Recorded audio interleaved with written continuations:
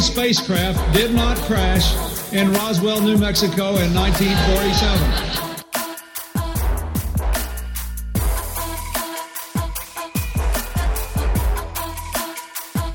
You know flat earthers, I guarantee it. But you don't know who they are because they're afraid of talking about it.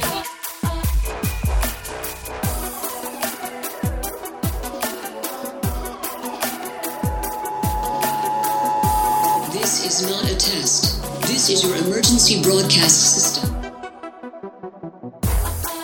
Hello, and welcome to the 160th annual Subliminal Deception Podcast, your weekly dose of conspiracy theory bullshit. My name is Cody. I'm with my pal Phil. How are you? Doing good, buddy. How about yourself? Not doing too bad. Can we kick off the show with a little message from Subliminal Deception, Phil? Yeah, let's hit it. Okay, I want to tell someone a big fuck you, and I want to say that to Mr. Clarence Thomas, okay? Are you familiar with this degenerate? Yeah, he's the Supreme Court Justice, apparently. Yeah, he's trying to get rid of fucking, oh my God, everybody's rights. I don't know what's wrong with this man, but they should have gotten rid of you with the Anita Hill thing, Mr. Clarence Thomas, so fuck you and fuck the 6 others. Anyway, Phil, how has your week been? My week's been, it's been pretty good. Yeah, I've been looking at a lot of Instagram lately, and it's pretty crazy how the idea of, ending the Supreme Court has really softened lately. You wouldn't really, 6 months ago, you wouldn't have thought that would happen, but now everyone just kind of yeah, we can probably get rid of it. Probably don't need it anymore. I just think maybe term limits, maybe that might be a good thing.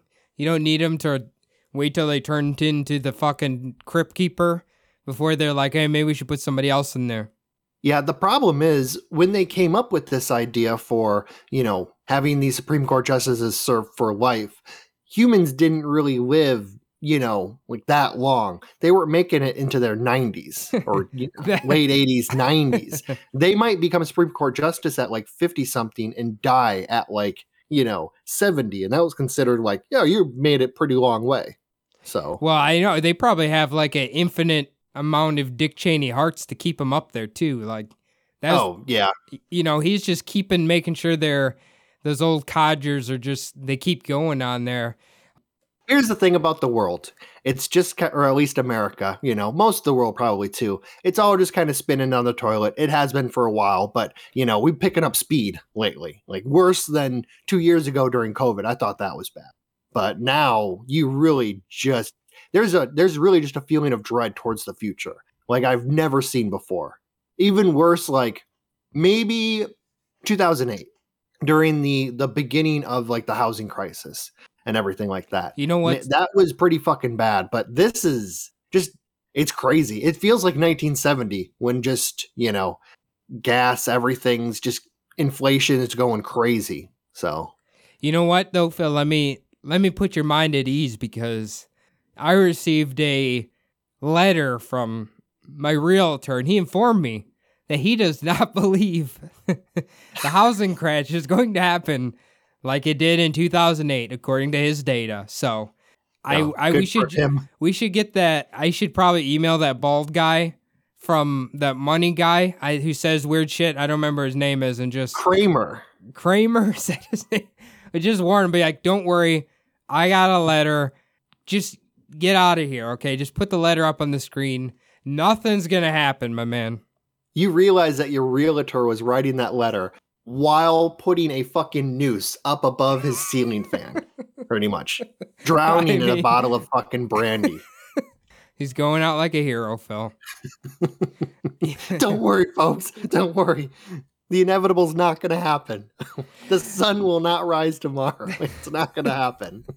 Okay, I don't mean to talk shit about him. I actually really like my realtor. It was just it's just one of those things I feel like it's better left unsaid sometimes, let's not draw your attention to that idea, or let's, I don't know. It just is let's just pretend it could happen, but let's not just point fingers immediately and be like, okay, yes, that meteor is headed here, but I have a feeling it's not going to hit us, okay? Let's just pretend like the meteor's not coming right now, okay? Let's just do that. Let's all avoid that dog shit on the walking path. Just no one point at it. We don't need anyone pointing at it, saying there's dog shit right there. We'll all just avoid walking, or we'll walk around it. We'll do the American thing and track down the person who didn't pick up their dog shit and beat the shit out of them. Yeah. Well, it's just like with the shopping cart people. People who leave their shopping carts in grocery store parking lots are the fucking degenerates who they need to go out first. Honestly, we could stand to lose a few million people, and maybe it's the shopping cart folk. The shopping cart people, the shopping cart thieves. I knew an individual who was one of these people, and I don't know if you want to let him off the hook, but he claimed he would get too drunk to push the shopping cart back home, or he took it home when he was drunk and he never returned it. I'm not talking about people. That's better. I actually appreciate that because he wasn't just throwing it in the middle of one of the lanes of the parking lot. He didn't just kind of leave it there.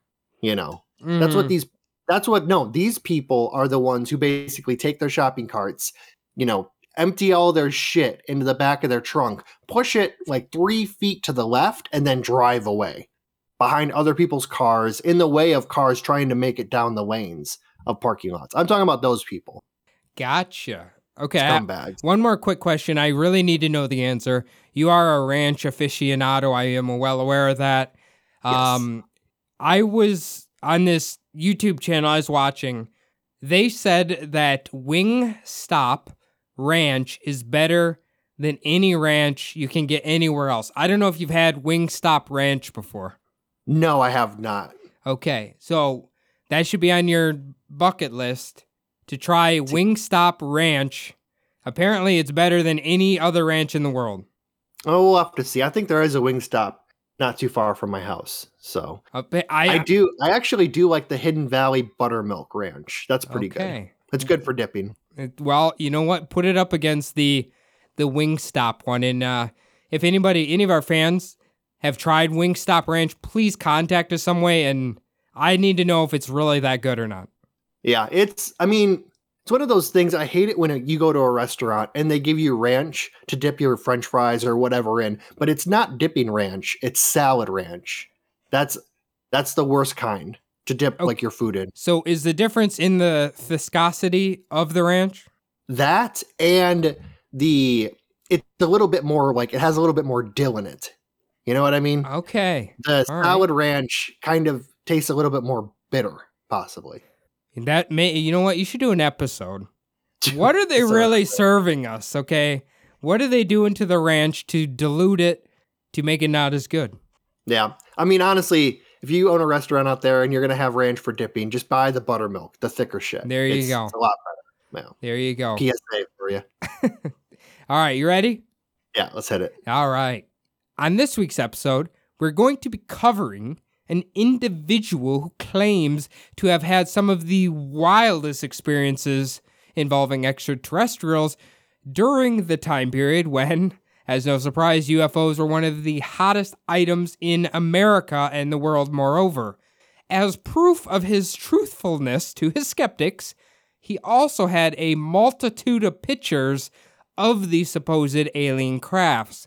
Now, the real question we're going to try to answer today is this man truthful, or is he nothing more than a charlatan? The man I am alluding to goes by the name of George Adamski, something like that. Have you ever heard of this guy, Phil? No, I have not. Okay, you know what? He kind of, as we're going to find out, the way I wanted to put it, he mixes three of my favorite subjects that we can cover on this podcast. We got UFOs, we got a con man, possibly, and we got a fringe cult leader. So he's quite a character. Nice. There's quite a few people rocking History Channel shows right now who kind of fall into those little categories. Fringe cult leader, ufologist, or con man? Charlatan. Yeah. There you go. Yeah. Wait, especially the charlatan areas. Yeah. Well, how many people on Ancient Aliens percent-wise do you think were charlatans? Ooh, so the guy who wrote Chariot of the Gods, pretty much the first ancient alien astronaut theorist, whatever you want to call themselves. Yeah. I think he was the biggest charlatan of them all. He looks, honestly, he does. If you look at him, he looks like if you were to take a character from like Bob the Builder and put him in real life, they have the same body shape. Exactly. Yep, that rounded. Yeah. All the corners are rounded. Definitely. Yeah. Now, George Adamski was born on April 17th, 1891 in Bromberg, which was at the time located in the Kingdom of Prussia in the German Empire. Now, they kept saying that, was it the Kingdom of Prussia and then the German Empire was like within that? Do you know? So, they were kind of like states inside of the bigger whole. So kind of Germany was like an infant nation at that time. Yeah. Prussia was kind of a part of it, but yeah, they were all still kind of separated, but kind of becoming one thing. Okay. They actually had a Kaiser at the time. This was obviously before World War I, before the Nazis took over and everything like that. But yeah, it was Prussia. Really, if you're anyone in the United States military knows, a lot of our military tradition actually came from the Kingdom of Prussia. Really? Yes. Interesting. I didn't know that. Well, the area that he's born would be what is now modern day Poland. So he's considered to be a Polish immigrant, as we're about to find out here. Now, his parents were named Józef Adamski, and his mom was Franziska Adamski. He also had 5 other siblings. Now, when George was about 2 years old, his family would immigrate to the United States and would come to settle in New York City. When George reached the age of 22 in 1913, he would become an enlisted man. Then he would join the 13th U.S. Cavalry Regiment and fought at the Mexico border during the Pancho Villa expedition. Now, I've kind of heard of this. I don't know a lot about it. It was like one guy, right? Well, no, it was a lot more than one guy. It was basically a whole insurrection against the Mexican government. Pancho Villa's men were raiding the United States along the border, almost kind of like in an effort to drag the United States in, possibly. But yeah, they were running from the Mexican army. They were raiding border towns. They knew the Mexican army wouldn't follow them into the United States. One of the things that this war became really big for was kind of like logistically how they fought it. So they fought it using the train lines, which was really smart because it kept them mobile. Also, the United States would fight Pancho Villa's men using aircraft. It was one of the first time that aircraft would become like really used in kind of military engagements. If you could call it, fighting Pancho Villa's men, army engagements, it was more kind of like fighting a gang more than a military for the United States. I guess I should have reworded what I said when I said one guy, not like one guy fighting there. Like, he's not a lone gunman. No. But it was like, it wasn't the country of Mexico. It was this guy's him and his, I don't know, posse or whatever you said, like gang, basically. Well, it was an army. So it was basically his men were up north. It was one half of a revolution that was kind of happening all over the country. So the Mexican government really was trying to put it down and have it not be a full scale like revolution. It's funny because I had first heard of this way back when on Bumblebutt podcast when we were doing that, like one of the very, very first episodes. And I'm like, they don't really talk about this that often. Like a lot of kids probably don't know that this even happened. No, there have been a few movies made about it. There's one really good one that I watched back when I was in college. It's a Spanish, it's in all Spanish. So unless you know Spanish kind of well, I guess we did have, the transcripts on the bottom. But yeah, it was a pretty good movie. I would say, no, not a lot of people know about kind of this whole time period in, Mexican-American relationship. So if he was fighting at the Mexican border, would you assume he's like shooting at people probably? Like killing, Yeah. like straight up fighting. Yeah, I mean, they had Okay. engagements where they fought against each other. Okay. Yeah, I mean, it was mostly the Americans kind of like chasing them around a little bit. It wasn't like a full-fledged, war.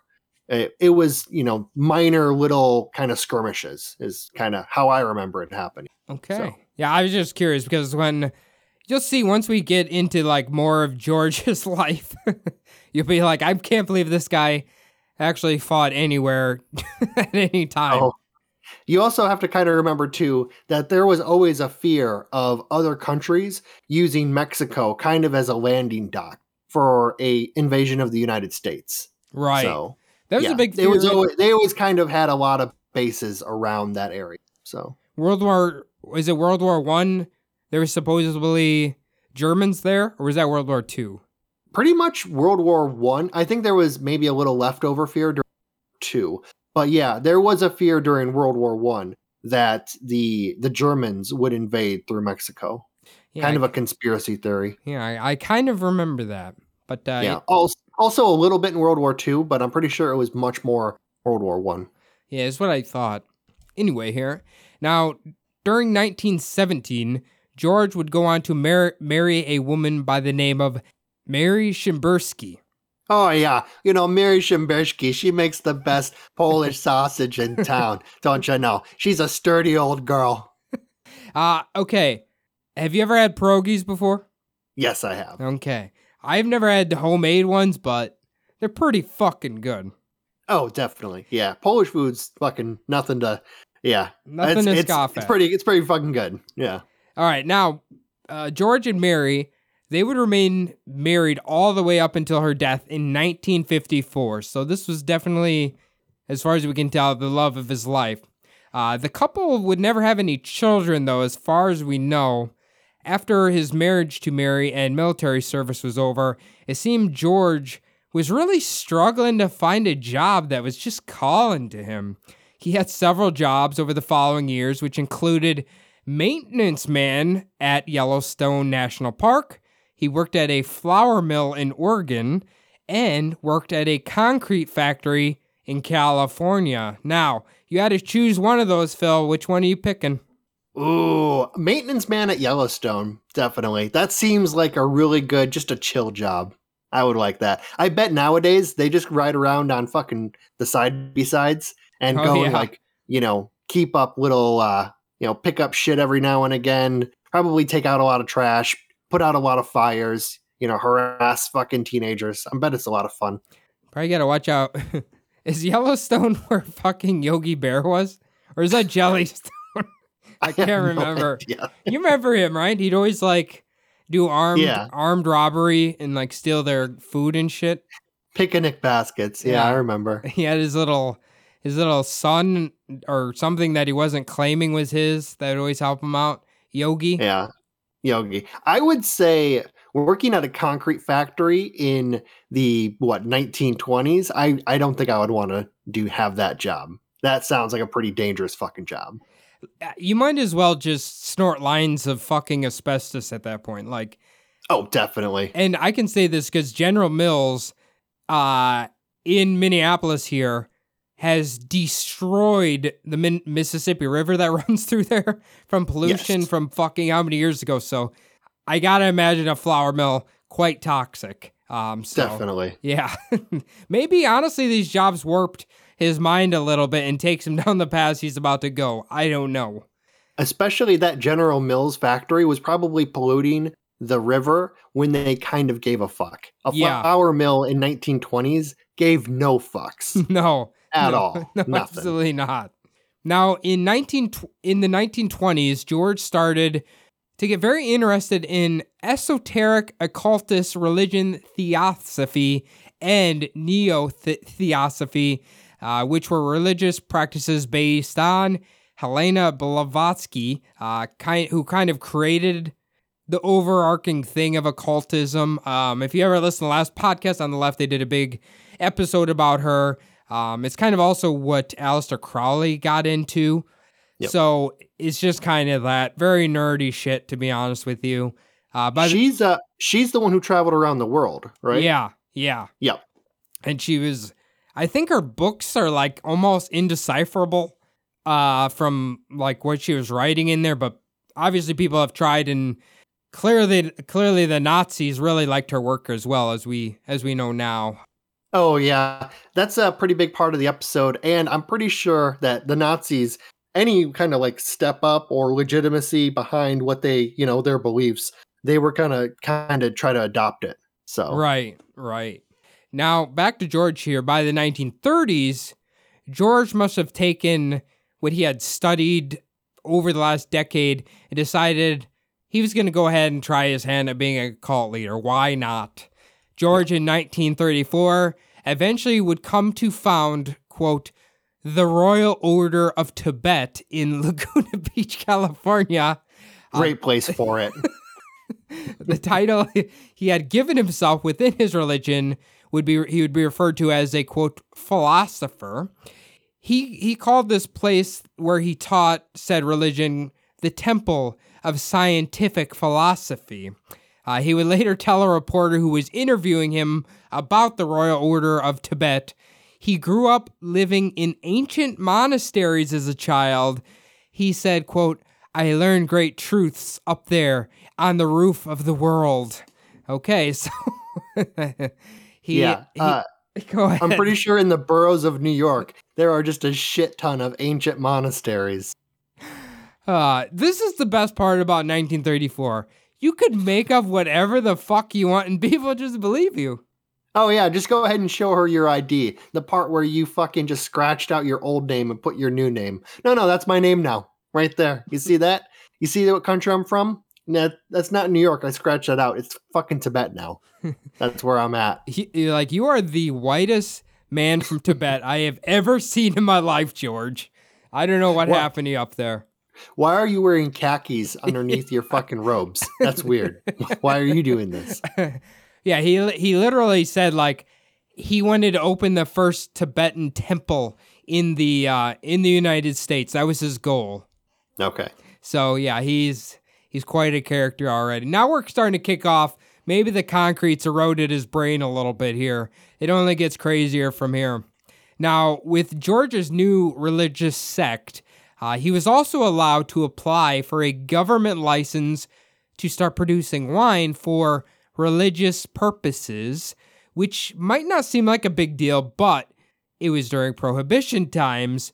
George was later quoted as saying, I made enough wine for all of Southern California. I was making a fortune. When Prohibition was finally over, George found his wine business was taking a big hit, financially, probably because I would assume you could get much better alcohol from other sources. I can't imagine white Tibetan wine was very good. What do you think, Phil? Probably made out of fucking sunflower dandelions or some shit like that. Yeah, I do know that once Prohibition ended, actually a lot of the bootleg booze and wine and all of that really did take a hit because, once the brewers and shit opened back up, basically you could just get whatever you wanted. And I think alcohol kind of flooded in from across the border of like Canada. So here's what the first part of George I can't figure out is, did he want to start his own religion or did he just want to do it to make money off of wine? I can't figure that part out. I bet so from what it kind of seems like, he's like a swindler at heart. Oh yeah. A charlatan. So I'm guessing that he wanted the power from the religion, but just like all religious leaders, once they get a little taste of that fucking money, they just want more and more. Their pockets, they need to get deeper and deeper. So I think it's a mixture of both with him. Like I said, he always wants the spotlight on him, as we'll find out. So I think it's a bit of both. But by 1936, it appears that George's Royal Order of Tibet must have fallen apart somehow, and he was now the leader for a new religious group he called Universal Progressive Christianity, which must have fallen apart again by the 1940s because George, his wife, and, quote, close friends, which might have or probably was just leftover religious followers, decided they were going to move to a ranch located near Palomar Mountain in California. So he dabbled about 10 years, maybe a little less than that, in cults. He said he's had enough, and now he's moving to the mountain range. This was it wasn't the high time for communes, because that would come in like maybe the 50s and 60s. Yeah. But this is kind of when communes as we know them kind of started, is like during this time. So I wouldn't doubt it if he tried to like start like maybe a commune out there, out in the mountains.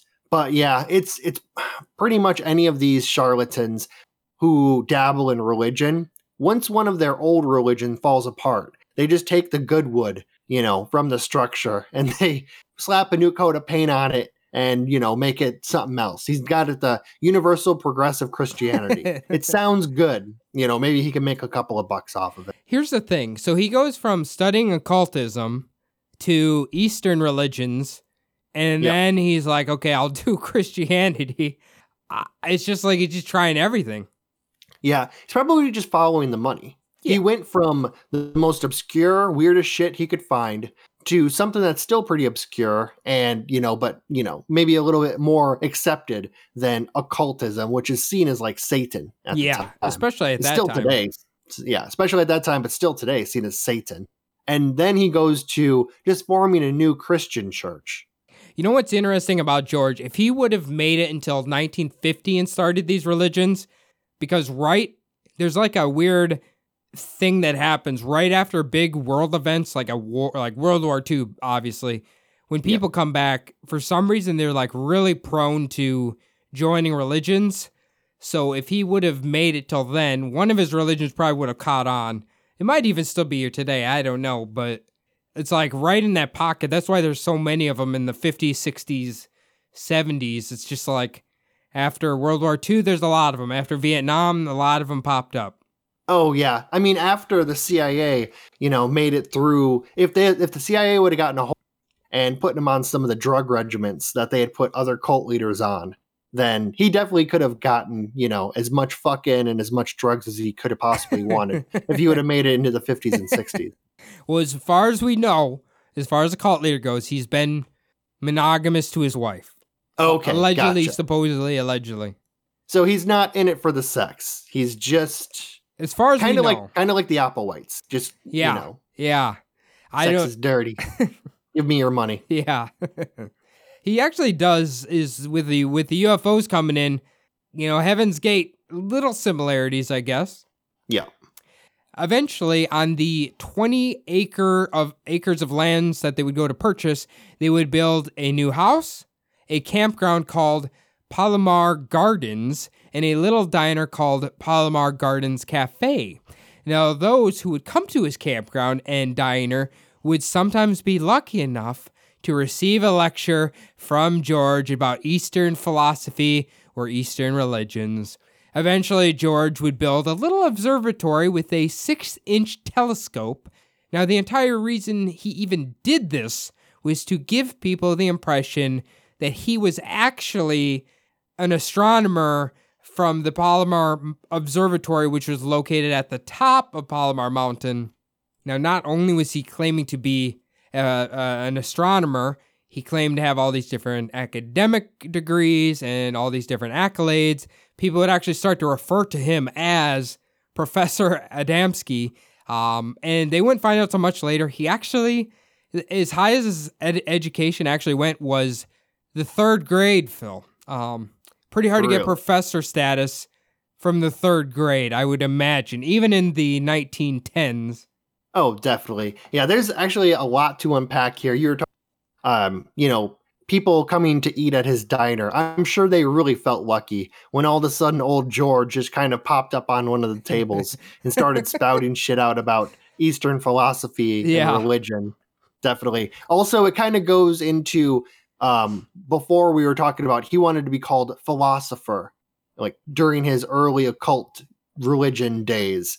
Right now, he wants to be called professor. He does this by buying a 6-inch telescope and claiming or letting people think that he is with the observatory. So it's just, I'm sure if you met him, he probably tries to sound like those people who try to sound really, really intelligent, basically trying to make you think that they are like this very, very learned person. I imagine he kind of sounds like one of those people, you know? Yeah, absolutely. Well, it's like, okay, first off, I don't know how much you know about telescopes. I don't know shit. I would assume a 6 inch is referring to maybe the circumference of the lens. I believe it's diameter, like how wide. Okay. How much light it lets in, how wide the opening is. Or it could it could have to do with the mirror at the bottom. I'm not exactly sure. Either way, it sounds small, but he does take some videos where he sees from some pretty good distances, so it must have some power to it. But at the time, I would imagine that a 6-inch telescope would be quite expensive just for a normal person to have. So yeah, he clearly had to.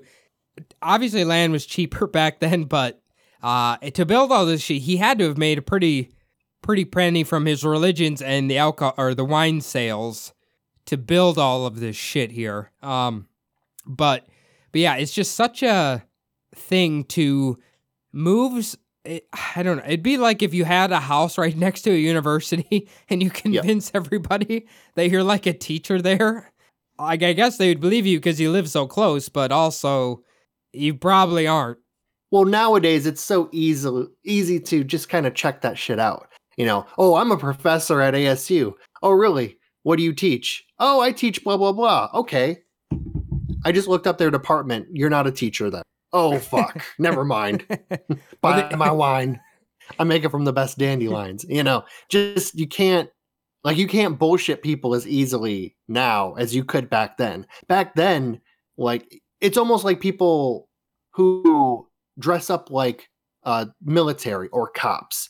Oh, he had a badge and he had fucking handcuffs. He must have been a cop, Back then, if you had a fucking 6-inch telescope and you lived near a fucking observatory, oh shit, he must be a fucking astronomer who works at the observatory, Yeah, he's got his con down, honestly. I don't know, even though he dropped out in 4th grade, maybe it was a tough 4th grade, we don't know, but his craft is quite good, his conning craft here. Now, the thing is like, I don't know. Maybe during this time, if I'm assuming most people didn't have a lot of knowledge about, let's say, Eastern religions or different philosophies that they had. So maybe he sounded like, oh, he must be a world traveler or some shit. Yeah, going to college back then was not, didn't really happen as much. Obviously now, this is probably at the time when the most people are going, for higher education. But back then, you were lucky to make it to 8th grade, before your dad kind of pulled you out of school to either work in the mine or work on the farm, pretty much. I would assume his family came right through Ellis Island, and you know what I mean? He came fucking into New York and lived there, so I'm assuming they had to be that type.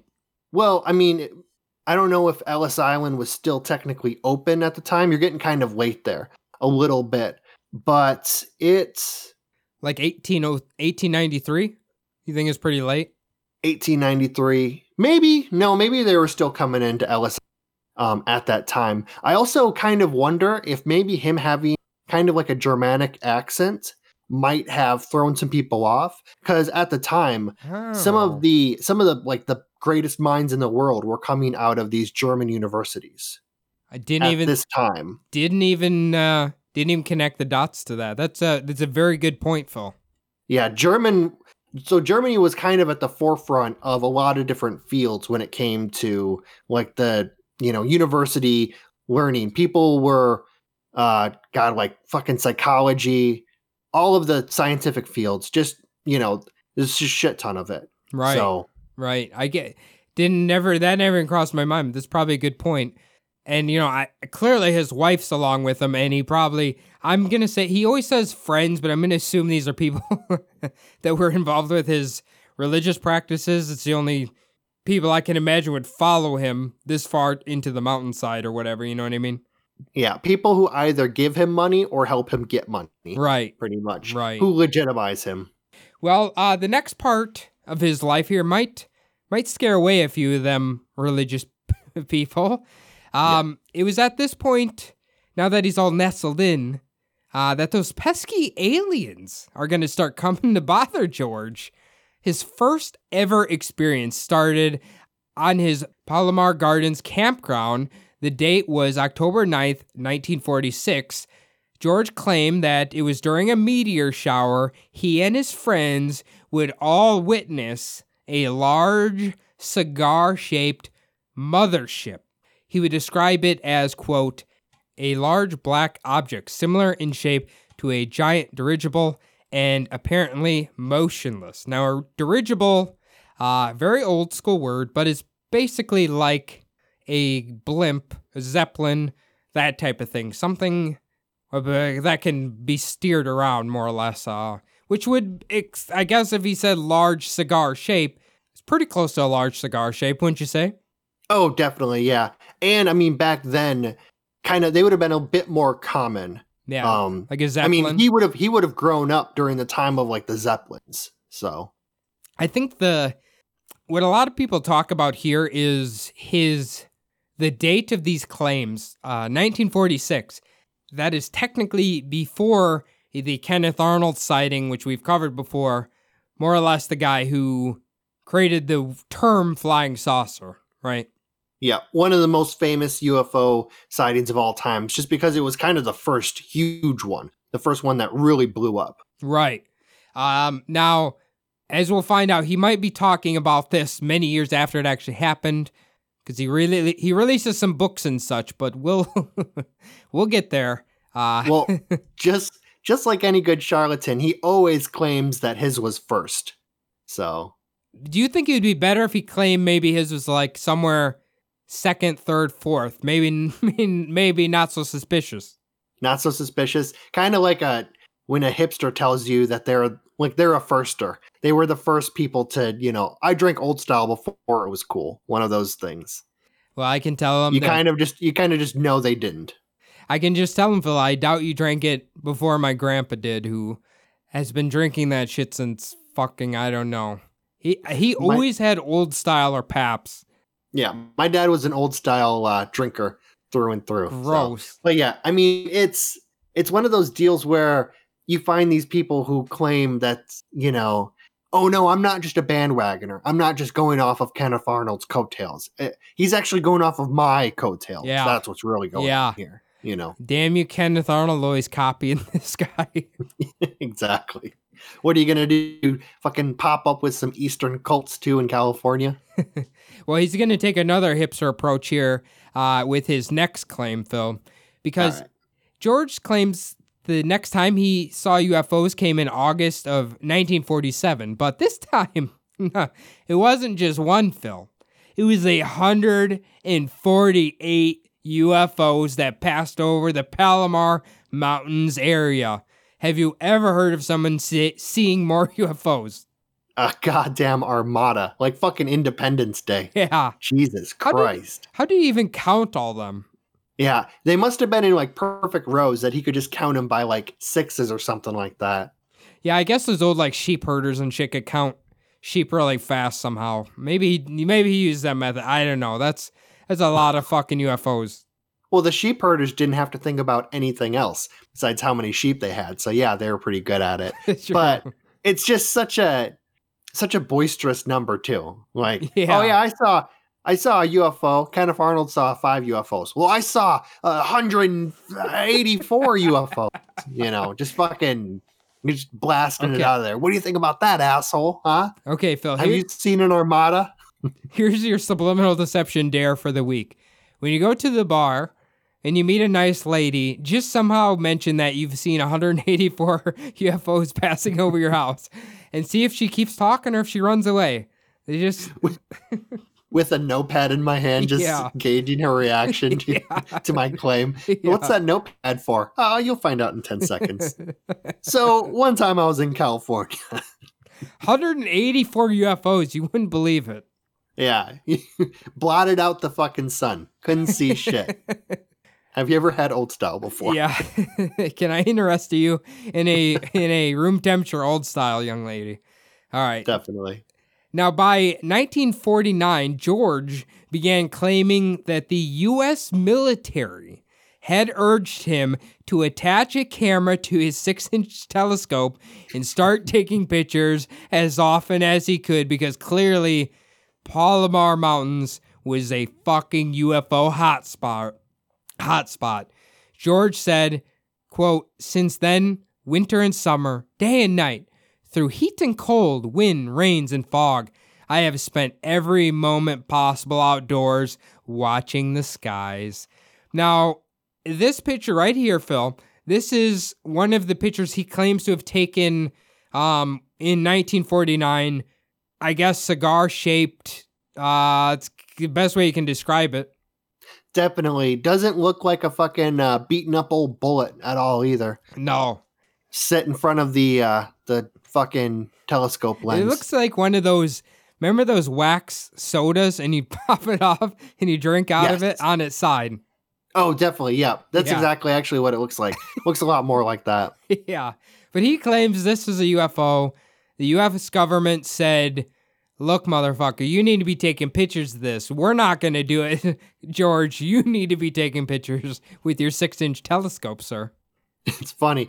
We all know that if the U.S. government had any inkling that this guy had actually seen UFOs, they would have stolen his land and fucking put him out, just because of all, it's the whole boisterous thing. Yeah. Like, oh no, even the government, they came to me on their hands and knees, begged me, "Please, philosopher, please, professor, please take pictures using your gigantic 6-inch telescope." Yeah. They would steal your land and fucking put a 20-foot fucking telescope up if they felt like it.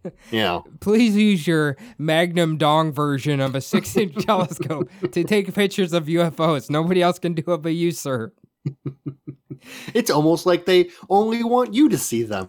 That's crazy. Now, must be because you're special. Now, this next picture here is supposed to be a UFO with 6 crafts, or like 6 crafts in order or something. This was also taken in 1949. This picture got so much attention, apparently.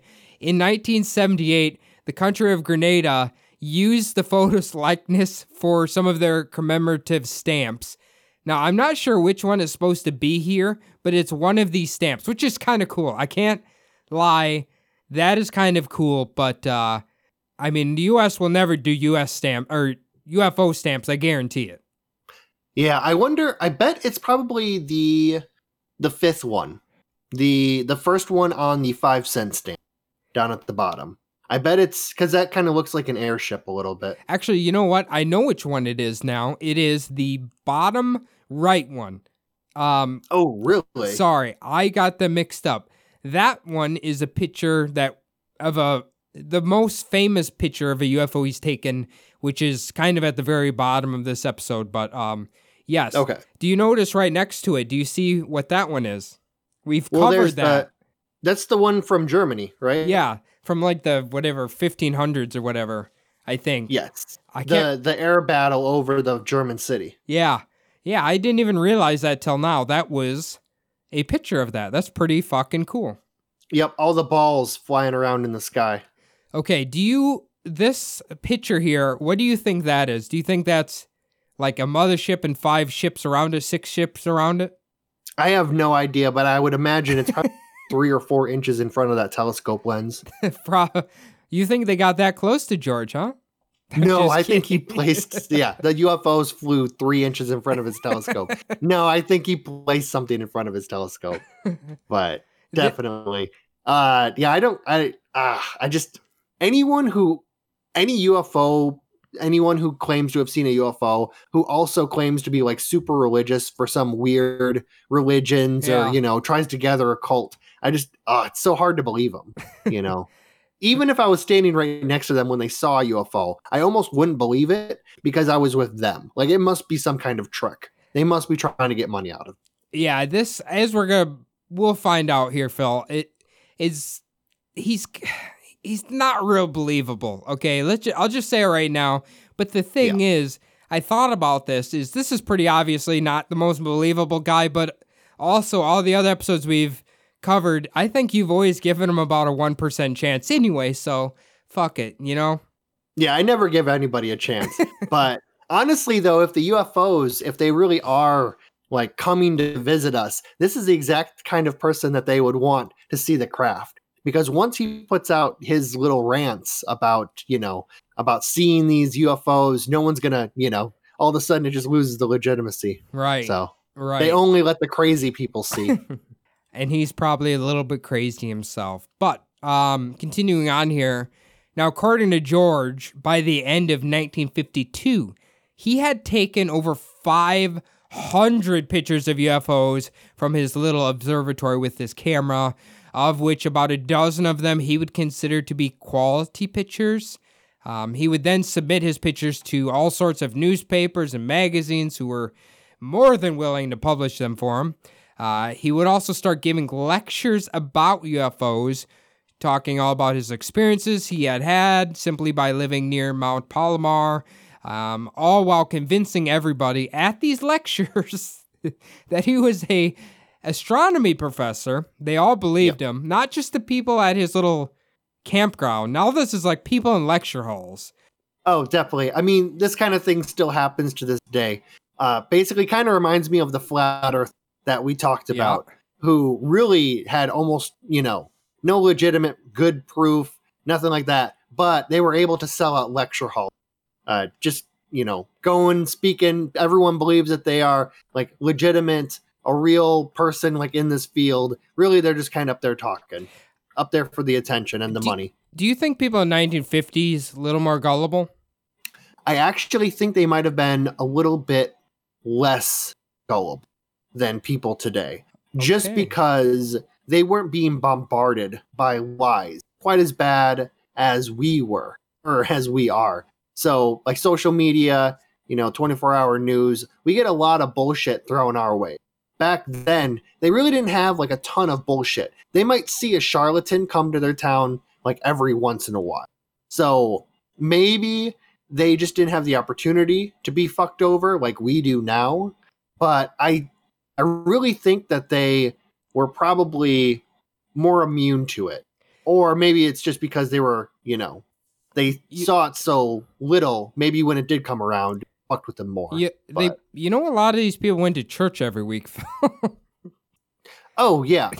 Well, I mean... different type of gullible, maybe. Different type of gullible. Okay. Yeah, that's more institutional gullible. Okay. That's like something from you were a little kid. They kind of pulled you into that stuff. Also, you got to remember back then, too, especially in small towns, churches was kind of your only form of entertainment, your only form of like social gathering. You might spend 6.5 days out on the farm, but on Sunday, you're riding into town, going to see everyone at church, maybe going to eat lunch at the local cafe or something afterwards. Very true. That is a good point, Phil. That is a good point. You and I probably would have attended church in 1952, probably. Oh, living as far out of town as we did? Definitely. Yeah. Now, while all of this sounds great for him, you're like, George, you can't do any better. You got 500 fucking photographs of UFOs. The military's telling you need to take pictures. He's on the top of the world giving lectures. People think he's a professor. Things cannot get any better for this man. But the next story we're going to tell you is kind of like the culmination of all we've discussed here today. The story begins sometime in November of 1952. George and several of his friends headed into a town by the name of Desert Center, California. And that is true. Not the most inviting town name. What do you think? Have you ever heard of it? Yeah, it definitely sounds like a place where it's just a bunch of feral children running around and, it's dry. There's no water. You see a bunch of sick dogs. American Chernobyl right here. Definitely. Yeah. Hills have eyes shit. Yeah. Now, while George and his friends started venturing out into the Colorado desert, they would all lay eyes upon a large submarine-shaped object flying in the skies above them. Now, apparently, George went on to inform those accompanying him that this craft clearly was looking for him, not you guys. So George started walking away from his friends and headed deeper into the desert towards the flying object. Once George was a good distance from his friends, the ship descended nearby him. George claimed it looked like the craft was made out of a translucent metal, not sure what that means, but after it landed, a door opened and a pilot walked out of the ship and headed directly towards George. The alien informed George that he was from the planet Venus and his name was Orthon or Ortheon, one of the two. Weird name. Little bit of an ego on George here. What do you think translucent metal? Do you think that's just like see-through metal? I have no idea. In my mind, translucent metal sounds just kind of like the plastics that we have now. Yeah. Like plexiglass. That's Right. exactly what I think when I hear translucent metal is like plexiglass. Something like that. Like glass, but you can barely see through it. Like some light comes through, but not a lot. What do you- I will say, we did talk about before how he wants people to think that he's special. So obviously this UFO has come to see me. Yeah. And the UFO lands down on the ground and comes, visits him. It's, your standard alien guy with a weird name. Of course they're from Venus because in the movies, all of the aliens were either from Venus or Mars back then. Yeah. How do you think you say that guy's name? Orthon? Orthon. Yeah, Orthon. Orthon sounds good. Okay. Orthon. I mean, it's probably like a very common Polish name. George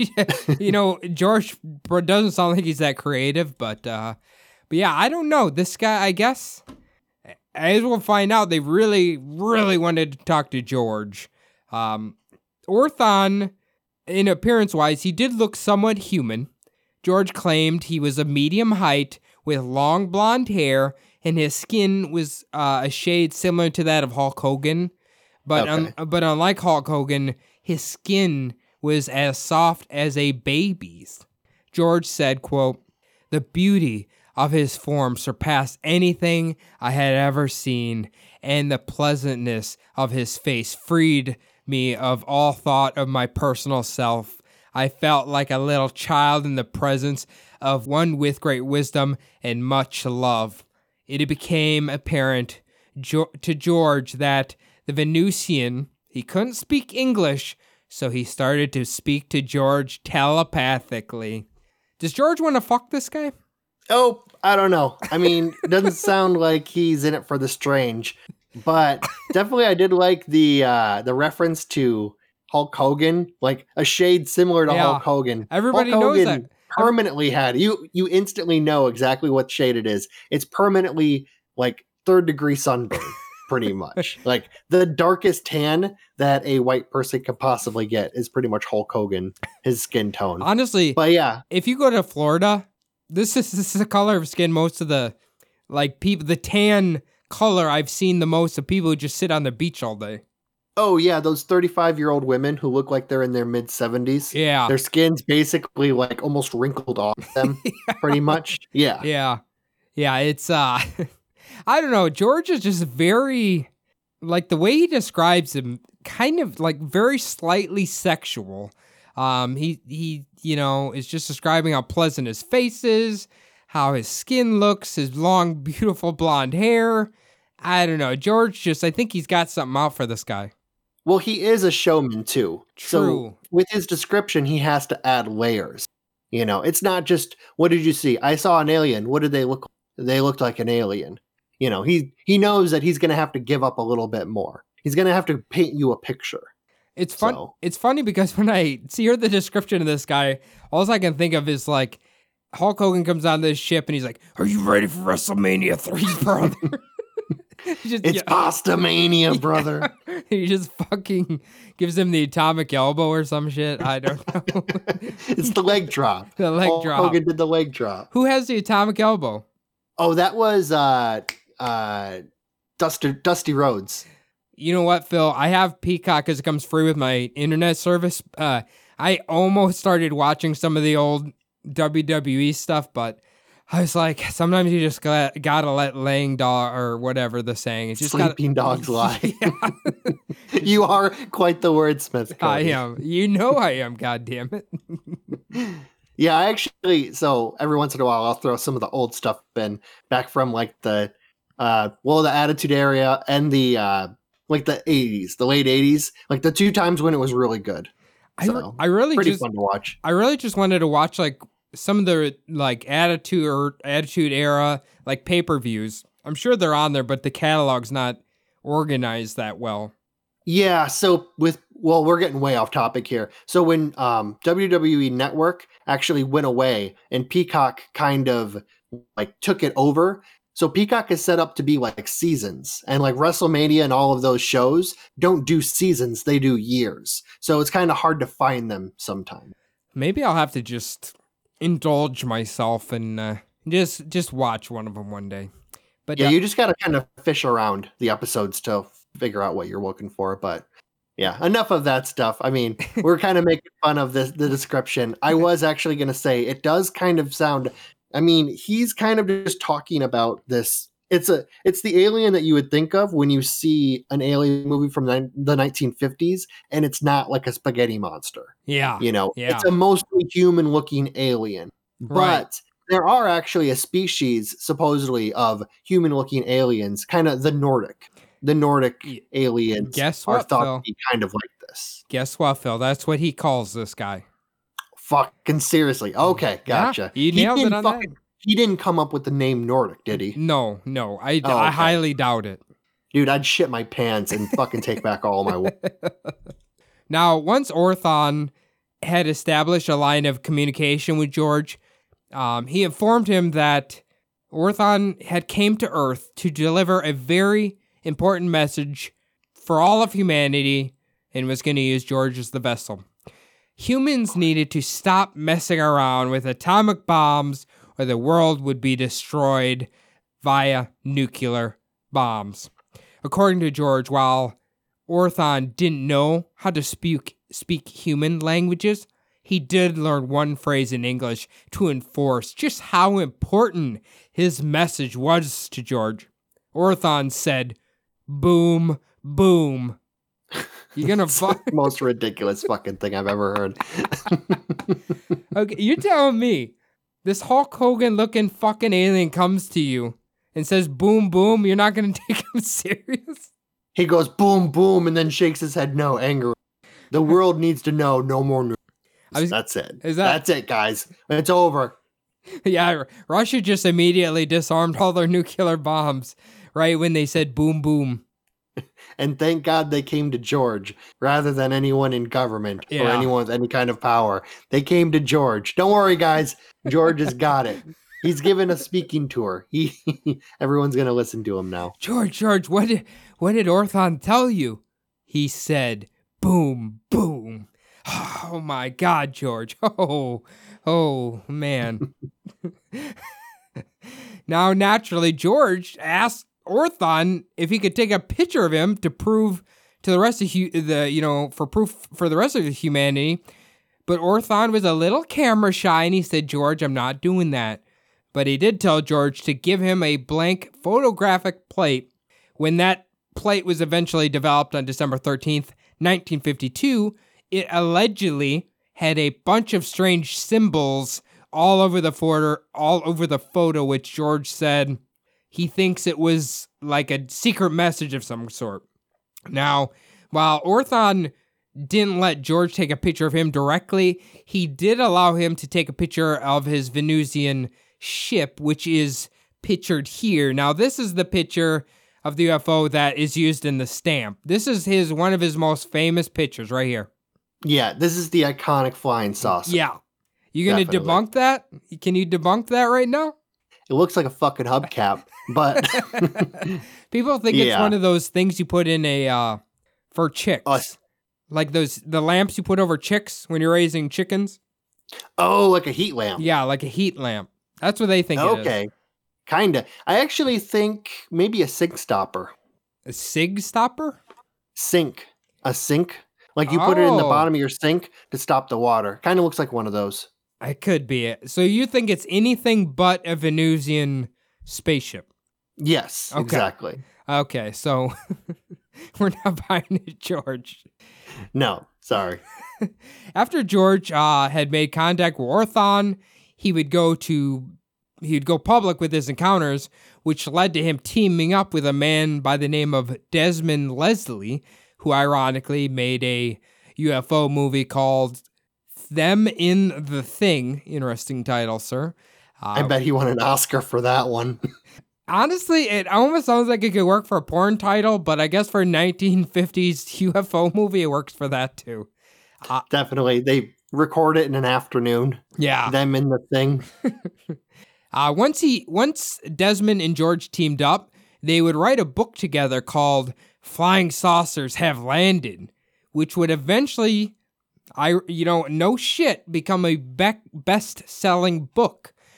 This book basically talked about Orthon and other Venusian Nordic aliens and how they had came to Earth to warn us all about atomic bombs, and how they didn't worship God, they worshiped something they referred to as, quote, creator of all, which I guess is somehow different than what God is in the Bible and shit. Yeah, it's like God's shift supervisor, pretty much. It's not God, that's creator of all. Don't get it fucking twisted. We have a pyramid of authority here in God's kingdom, and don't get it mixed up. God wears a smock and pushes around a mop, and the creator of all wears a clip-on tie. Come on, everyone knows that. A little red vest, too, with his name tag on it. It's assistant manager. So would you read this book, Phil? Possibly. I mean, back then, who knows? I'm trying to think. This was, you said, during early 1950s? Yeah. Well, yeah. Probably 53? 54? Okay. Kenneth Arnold was 6 years earlier. Yep. So aliens were pretty fucking hot at this point now. It's just like kind of doing very well with a true crime podcast. Very true. The amount of people who want to kind of follow it kind of makes you more successful. So if you would have had that book 20 years earlier or 20 years later, I wonder how well it would have done. But I mean, who knows? Maybe his friend was a really good writer. So, and he's a bullshit artist. So, maybe they came up with something pretty well. As we know, as I have read this book and the book I'm about to talk about that he published a year or two later, sold 200,000 copies. So that's not bad for 1950 something. No, that's not bad. It's respectable for sure. In 1955, George published the other book I alluded to. This title was Inside the Spaceships, where George would go on to claim that Orthon had taken him on a tour of the solar system, which included, naturally Venus, his home planet. Additionally, Orthon took George to where George's late wife was said to have been reincarnated at. I don't know, George, if you should have put that in the book because she'd only been dead a year, but I guess there's that. In that same book, George would eventually come to meet a 1,000-year-old elder philosopher of space people. This elder basically informed George he was to be Earth's messenger for the Nordics, similar to what Jesus Christ had done to them many 1,000 years prior. So he was putting himself in the same sphere as Jesus. Him and Jesus, hand in hand, pretty much the same guy, actually. Wing, wing. Yeah, give me your money, folks. I'm surprised he didn't say that the elder philosopher just kind of sat down Indian style in front of him and just said, teach me. You know all. Teach me. I just love the elder philosopher of space people. Elder philosopher of the official name, space people. Yeah, it's what they like to be called. I'm good with them, so I can call them space people. You have to call them Venetian Nordics, but space people. I can't wait till Sub D becomes like a mega corporation and we can just give ourselves and our employees these interesting titles. Like, Phil, honestly, if you had a badge that said Phil, elder philosopher of space people, like, honestly, people would buy it. Oh, I wouldn't call if I was in charge of a company, which I feel bad for that shareholder meeting because it's just going to be not good. But I mean, calling yourself elder philosopher of the space people, then you have to call all of your little minions space people. That would be great too. Yeah. The middle management could be called Nordics. Yeah, maybe. there you go. Now, George Adamski had a few other notable events following his UFO experiences, the pictures, and all the books. He claimed to receive something that would be known as, quote, R.E. Straith letter, which was said to have been sent to George from a representative of Cultural Exchange Committee within the U.S. State Department, basically stating that the government was acknowledging George's contact that he had with Orthon, basically saying, we know you talked to him and all this shit. He kept taking this to his lectures and all this. Eventually, the FBI told him he had to stop claiming this because it was illegal to make false claims about government documents. Yeah, he's kind of going into a little bit of a gray area. Yeah. I mean, it was all kind of just fun before, talking about the space people and getting people to buy his books.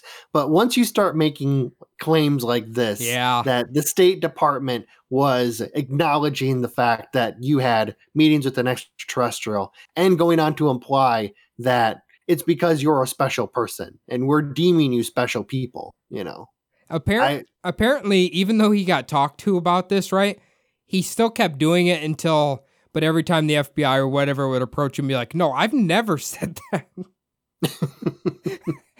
I didn't say it exactly like that. Yeah. No. He knows what he's doing. He used a lot of allegedlys and supposedlys. Yeah. According to some, the U.S. government actually had their Cultural Exchange Committee give me an award. Yeah. Whoa! You can't just say we gave you an award. No. I said according to some. Okay. Not me. According to others. Yeah. According to some. In May of 1959, Queen Juliana of the Netherlands, who was the head of the Dutch Unidentified Flying Object Society, would actually invite George to have an audience with her. But I think people warned her that he might not be that trustworthy, and the whole thing never went through. Hold on. We can't just glaze over this. Are you telling me Queen Juliana of the Netherlands, a country in Europe, I don't know if she's maybe a puppet or, the real constitutional monarchy, something like that. She had enough time on her hands to also be the head of the Dutch Unified Flying Object Society. You bet your ass. That fucking bitch needs a hobby. Holy shit. It must be nice to have that much free time on your hands. Hey, Obama's was doing this the whole time. He just did it in secret, Phil. She's out in the open about it. Well, he's also a reptilian fucking time travel. So he's kind of got the edge on his side. But yeah, that's crazy. I mean, yeah, I imagine, like you were saying, someone probably might have told this guy might not be completely on the level. Yeah. Also, what the fuck are you doing inviting people, flying object people? I should have checked, but she might have been just like, I guess whatever fucking Queen Elizabeth is at this point, more just like a face instead of like a leader, you know what I mean? Yeah, but at least Queen Elizabeth has stuff that she does. Allegedly, supposedly. She probably just bathes in fucking, her subjects' fucking blood or whatnot. Allegedly, to keep young. Just imagine with the opening to DuckTales where he's diving in gold coins, except for that's Queen Elizabeth and it's a pool of virgin's blood. Same thing.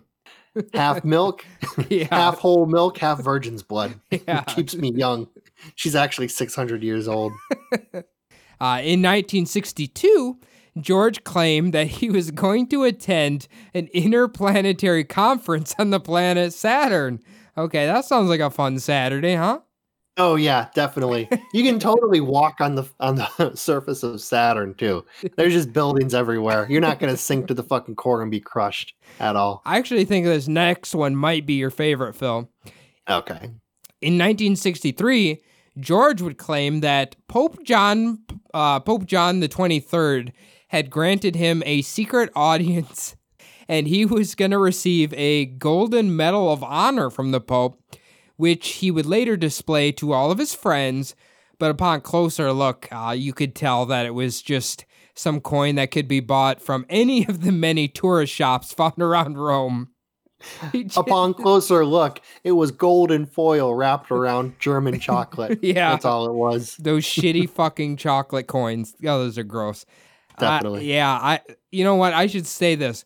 The Queen Juliana, maybe that's not true, but it sounded like that was true and the other things were fake. That's what it sounded like. Or I shouldn't say are fake. I should say could possibly, allegedly, supposedly, maybe be fake. Yeah, also it's becoming, I don't know. The thing about the Golden Medal of Honor, that's something that maybe could happen. The going to Saturn for an interplanetary conference. It does seem like he's kind of like going on and off the rails. You know what I mean? Yeah. He's still saying crazy stuff, but it's not as bad as like 1959, he says something a little bit crazy. 1963, something kind of even more crazy. But then in between there, 1962, he says the craziest thing. Like he completely went off the rails at some point from like 61 to 62. I think he was just trying to keep maybe his popularity going. That would be my guess. Can't say for certain. We'll finish this out here. On April 23rd, 1965, George Adamski died of a heart attack at his friend's home in Silver Spring, Maryland. George was still giving UFO conferences. He died 1 month after giving a fucking UFO conference. So he was dedicated to his craft. We'll give him that. I guess the real question for you, Phil, and maybe this is not a hard question for you to answer, was he a con man, a liar, or did the UFO stuff happen to him and all the other stuff? Well, I was actually joking the entire time during the episode. I 100% believe him. Yeah, definitely. I mean, every single photo he took was of a UFO. Just an armada. Just coming, just because he's so special, just coming to see him. No, obviously, I don't believe a single goddamn word of it. No. What do you think? No, I don't believe him at all, but he's probably one of the funnest UFO people I've ever heard, or that we've ever covered in this show. Oh, definitely. I mean, great, of the charlatans who really like latch on to the whole like UFO notion, not a lot of them are known.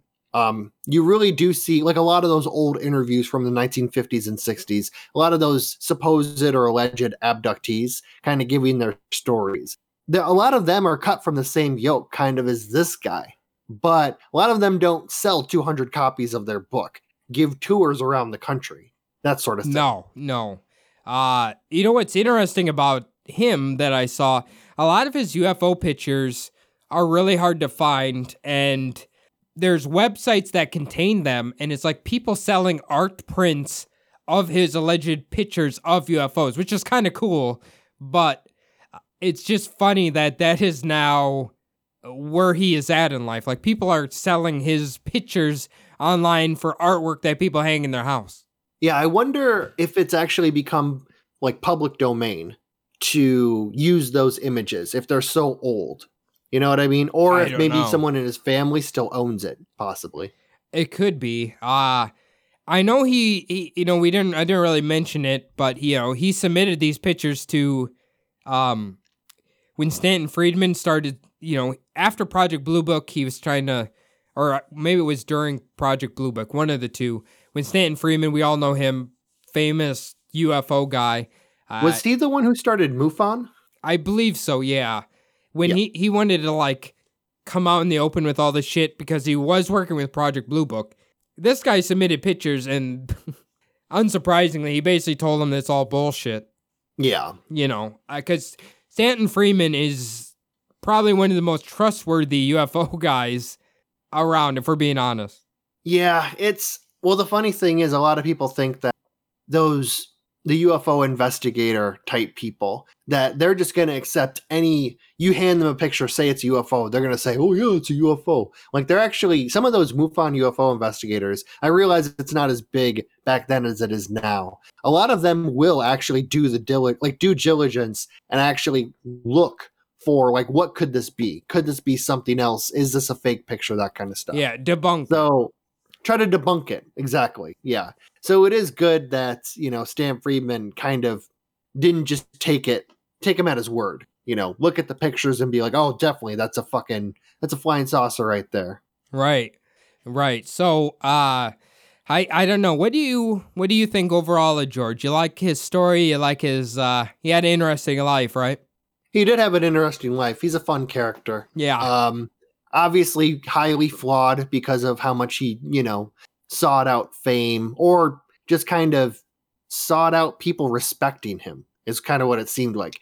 He always wanted to be called a philosopher or, a professor, that kind of stuff.